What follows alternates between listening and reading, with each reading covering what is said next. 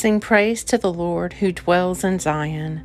Proclaim to the peoples the things he has done.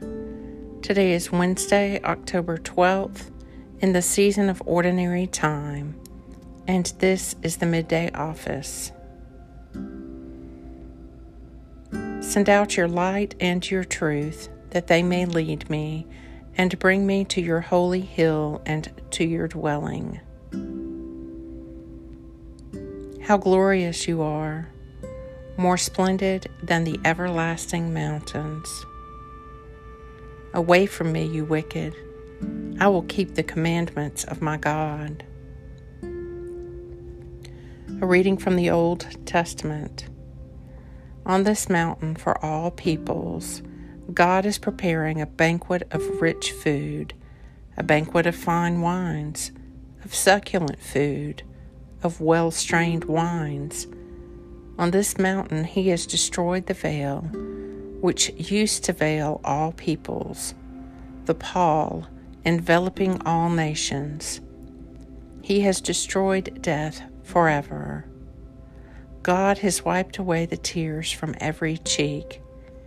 He has taken his people's shame away from everywhere on earth, for God has spoken. On that day it will be said, "Look, that is our God.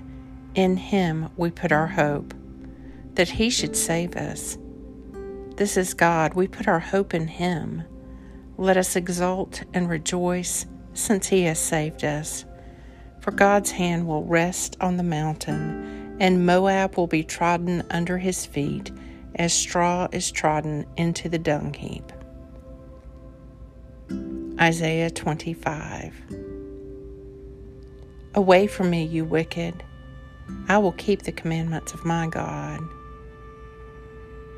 The Midday Psalm. Hallelujah. Give praise, you servants of the Lord. Praise the name of the Lord. Let the name of the Lord be blessed from this time forth forevermore. From the rising of the sun to its going down, let the name of the Lord be praised.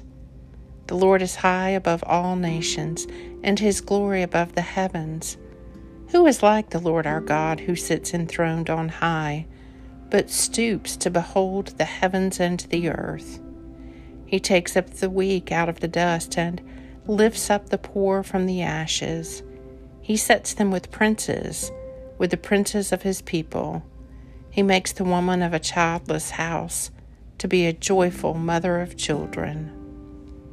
Psalm 113. Away from me, you wicked. I will keep the commandments of my God. Glory be to the Father, and to the Son, and to the Holy Spirit, as it was in the beginning, is now, and ever shall be, world without end. Amen. Lord, I pray that your grace may always precede and follow me, that I may continually be given to good works through Jesus Christ my Lord, who lives and reigns with you and the Holy Spirit, one God, now and forever. Amen.